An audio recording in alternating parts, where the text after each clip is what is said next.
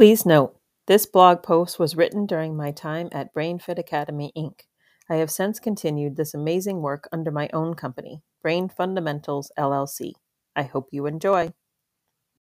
Resilience. Fall 7 times, stand up 8. Japanese proverb. Resilience. It seems to be one of the many buzzwords going around these days, but what does that really mean?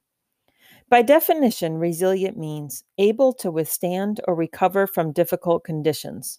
In other words, deal with and or be able to bounce back when bad stuff happens.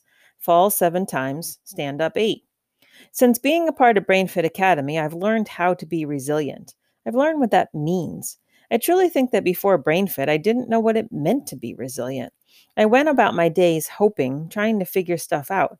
I worked hard to recover from situations, but when they just kept coming up, I wouldn't say that I glided through them with resiliency. I never really withstood difficulties easily. I didn't bounce back. I didn't fall 7 and stand up 8. Instead, I felt like I fell down 7 and 8 and 9 and then maybe stood up at 10. But it seemed like I never bounced back for long. I wasn't being resilient. I was coping. Since being involved with BrainFit Academy, first with my son and then as a BrainFit coach, I feel like I now have the capability to go beyond coping and have become much more resilient. How did that happen? It happened by learning. It happened by learning about how the brain works so that I can better understand emotional storms. It happened by learning tools that help me to get back in the loop. It happened by learning about how movement can help the brain and body move through difficult situations.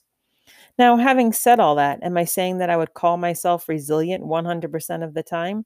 Heck no. But would we expect anyone to be anything 100% of the time? I know I certainly don't expect that because that would be asking for perfection, and no one is perfect. No one. We don't need to be perfect, but we can be more resilient. We can be more resilient overall and still need our support system. It's okay to lean on friends and family during hard times. After all, that's why we have them in our lives. I know that sometimes it feels like it might take too much effort, or we might feel like we just want to wallow in our own dismay for a little while. That's okay because we're only human after all.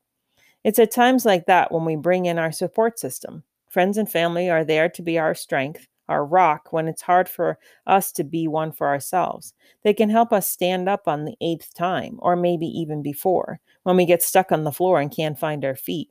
They help us to remember that we have tools and when we can't remember them for ourselves. They may even use the tools right along with us.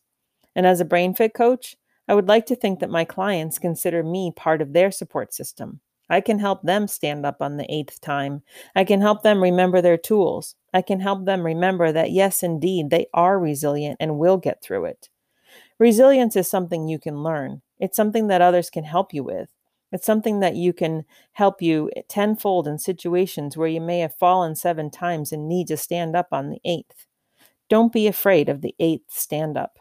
And if you can't find your feet, contact us at BrainFit Academy. We'll hold your hand, pull you up, and teach you tools so that you can do it more easily on your own the next time. Resiliency.